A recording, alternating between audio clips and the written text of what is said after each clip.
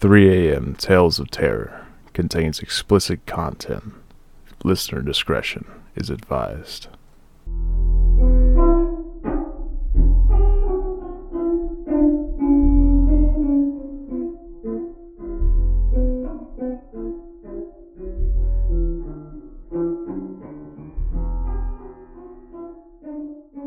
Welcome to 3 a.m. Tales of Terror, where we tell you stories of the paranormal. I'm your host, Jamie. And I'm your co-host, Charlie. And in today's episode, we're going to be talking about the Sloss furnaces in Birmingham, Alabama. And I want to go ahead and tell you guys, I'm talking about a little bit of history. I found a lot of history from the furnaces and how they became the furnaces themselves. So I hope you guys don't mind, but we're going to read a little bit of the history behind the Sloss furnaces, and then we're going to get into the haunting part of James Slag Wormwood. So we'll go ahead and get started on the history. In the years following the Civil War, railroad men, land developers, and speculators moved into Jones Valley to take advantage of the area's rich mineral resources. All the ingredients needed to make iron lay within a 30-mile radius. Seams of iron ore stretched for 25 miles through Red Mountain, the southeastern boundary of Jones Valley. To the north and west were abundant deposits of coal, white limestone, dolomite, and clay underlay the valley itself. In 1871, Southern entrepreneurs found a new city called Birmingham and began the systematic exploitation of its minerals. One of these men was Colonel James Withers Sloss, a North Alabama merchant and a railroad man.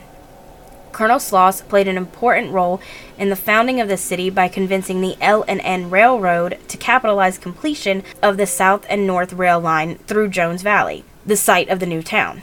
In 1880, having helped form the Pratt Coke and Coal Company, which mined and sold Birmingham's first high-grade coking coal, he founded the Sloss Furnace Company, and 2 years later blew in the second blast furnace in Birmingham. Construction of Sloss's new furnace, City Furnaces, began in June 1881 when ground was broken on a 50-acre site that had been donated by the Elliton Land Company. Harry Hargreaves, a European-born engineer, was in charge of construction. Hargreaves had been a pupil of Thomas Whitwell, a British inventor who designed the stoves that would supply the hot air blast for new furnaces. 60 feet high and 18 feet in diameter. Sloss's new Whitwell stoves were the first of their type ever built in Birmingham and were comparable to similar equipment used in the North. Local observers were proud that much of the machinery used by Sloss's new furnaces would be of Southern manufacture. It included 2 blowing engines and 10 boilers, 30 feet long and 46 inches in diameter. In April of 1882, the furnaces went into blast. After its first year of operations, the furnace had sold 24,000 tons of iron. At the 1883 Louisville Exposition, the company won a bronze medal for Best Pig Iron, which pig iron, by the way, is just crude iron. It's basically just the iron that we use today to make steel. All right. So during the 1880s, as pig iron production in Alabama grew from 68,995 to 706,629 gross tons, no fewer than 19 blast furnaces would be built in Jefferson County alone. Per Dr. W. David Lewis, author of Sloss Furnaces and the Rise of the Birmingham District, Sloss Furnaces was born at a time when the doldrums of the post-war era had ended and the South was feeling a measure of confidence for the first time since the opening years of the Civil War. Town planners, railroad magnates, and industrialists such as Sloss received, as one Alabama newspaper stated, a degree of adulation previously reserved for military heroes. In November 1881, the Birmingham Press promoted Sloss as a candidate for governor. His excellent business qualifications, brilliant intellect, splendid character, and fine executive ability all combined make him the grandest man in Alabama today for our chief executive. He is the very personification of a Christian manhood and integrity, possessing the qualifications of head and heart which we should emulate. Inspired by such rhetoric, Alabama, not surprisingly, eagerly embraced what was being called the gospel of industrialism. James W. Sloss retired in 1886 and sold the company to a group of financiers who guided it through a period of rapid expansion. The company reorganized in 1899 as Sloss Sheffield Steel and Iron, although it was never to make steel. With the acquisition of additional furnaces and extensive mineral lands in northern Alabama, Sloss Sheffield became the second largest merchant pig iron company in the Birmingham district. Company assets included 7 blast furnaces, a whopping 1,500 beehive coke ovens, 120,000 acres of coal and ore land, 5 Jefferson County coal mines, and 2 red ore mines, brown ore mines, and quarries in North Birmingham. By World War I, Sloss Sheffield was among the largest producers of pig iron in the world. And that's why I wanted to put some of the history in here, because I think that's so cool about all of this. I think it's cool to know how this whole... It was so big. Yes, how it became what it is today. Well, I don't actually think it is that anymore. It's definitely not operating anymore. However, I'm not 100% sure, but I think you can go visit it. I don't think it's a museum, but I think you can go see it. It's still standing, but it's definitely not operational anymore.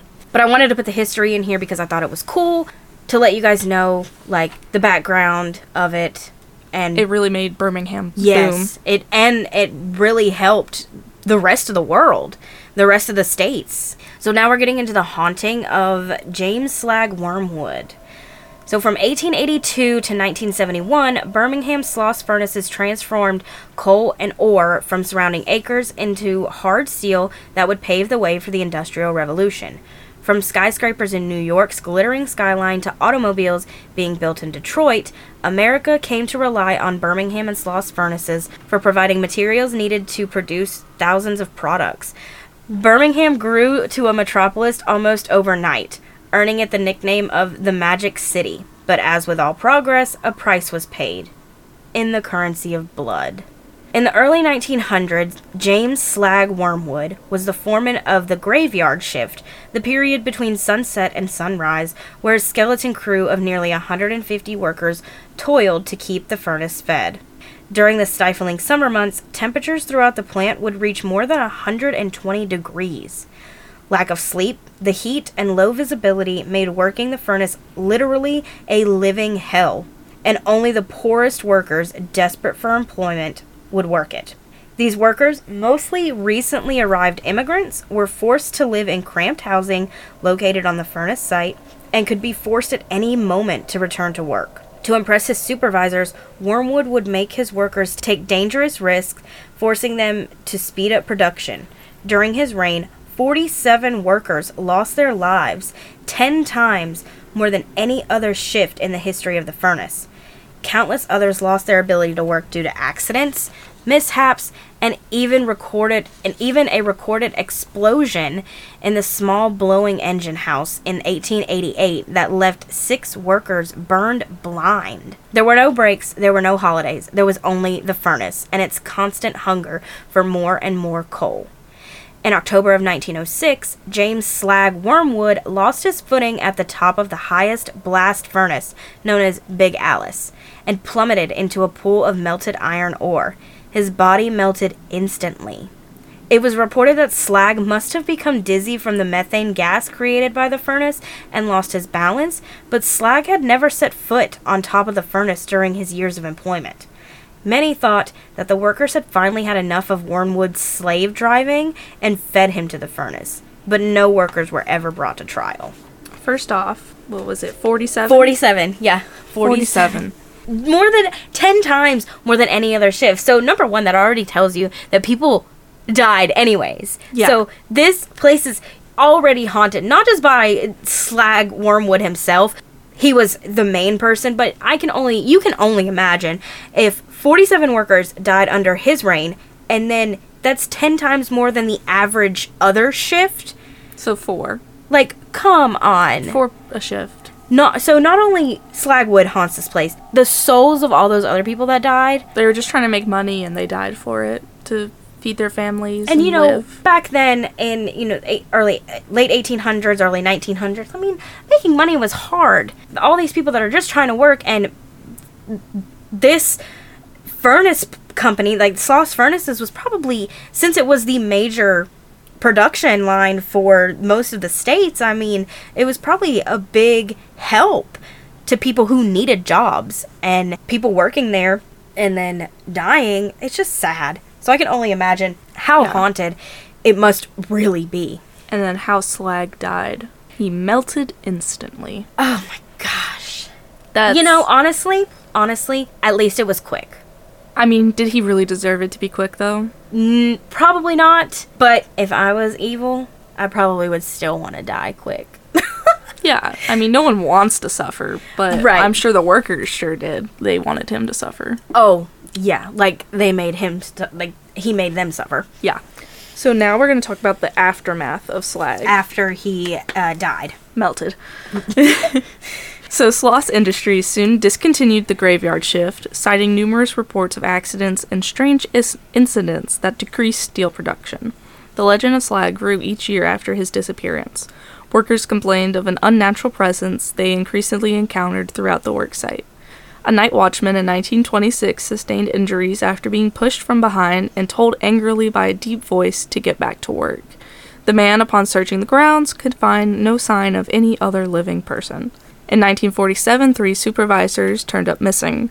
Found unconscious and locked in the small boiler room in the southeastern part of the plant, none of the 3 could explain exactly what happened to them, but all agreed they were approached by a man whose skin appeared badly burned and who angrily shouted at them to push some steel. Probably the most horrifying tale occurred in 1971, when the night before the plant closed, Samuel Blumenthal, the Sloss night watchman, who was nostalgically taking a last look, found himself face to face with the most frightening thing he had ever seen. He described it simply as evil and half man, half demon, who tried to push him up the stairs. When Blumenthal refused, the monster began to beat on him with his fist. Upon examination by Dr. Jack Barlow, Blumenthal was found covered with intense burns, and he died before ever returning to Sloss. There have been more than 100 reports of suspected paranormal activity at Sloss furnaces recorded in Birmingham police records, from minor incidents such as steam whistles apparently blowing by themselves, to major sightings and the rare physical assault. It is interesting to note that the majority of these reports happen in the months of September and October at night during the old graveyard shift. Some merely dismiss the occurrences as Halloween hoaxes, but others believe it is the relentlessness of the spirit of the sadistic foreman, Slag. I definitely don't think that it's a hoax. Just because of how many people that we already know have died there. And then this evil man dies. Only so many occurrences can be a hoax. Right. No one's spending their whole day and night just sitting there trying to play pranks on someone. No. I would start probably believing after about, like, the 4th one, not the 100th one. But, you know, that's just me. So, in 1988, a study was conducted by the Center for Paranormal Events, the CPE, in St. Petersburg, Florida, on Sloss furnaces. While no events out of the ordinary occurred during the study, which occurred in May, many of the team members, including 2 psychics, claimed that due to the violent disregard for and loss of life, Sloss furnaces should be considered a location rife with restless souls. The Sloss History Panel in the year 2000, Sloss was studied once again by the paranormal team of Fox's Scariest Places, who concluded that it was one of the highest rates of unnatural energy they had encountered. In early 2002, a skeptical investigative team from CBS affiliate WJTV investigated the site. They left frazzled and convinced that Sloss was haunted, capturing amazing footage that can be seen on their site. In addition, another investigation was held in 2003 by the Alabama Foundation for Paranormal Research, who quoted that, "There is no doubt Sloss is a hotspot for paranormal activity. During our investigations, we pulled data that confirms, through our scientific methods and approach,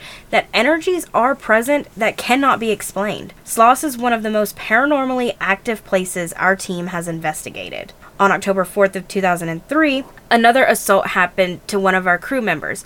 Josh Thomas, who had worked at Sloss for many years, suddenly caught fire after seeing a strange shape. He suffered burns up and down his body and was taken to the hospital. He still cannot recall what happened.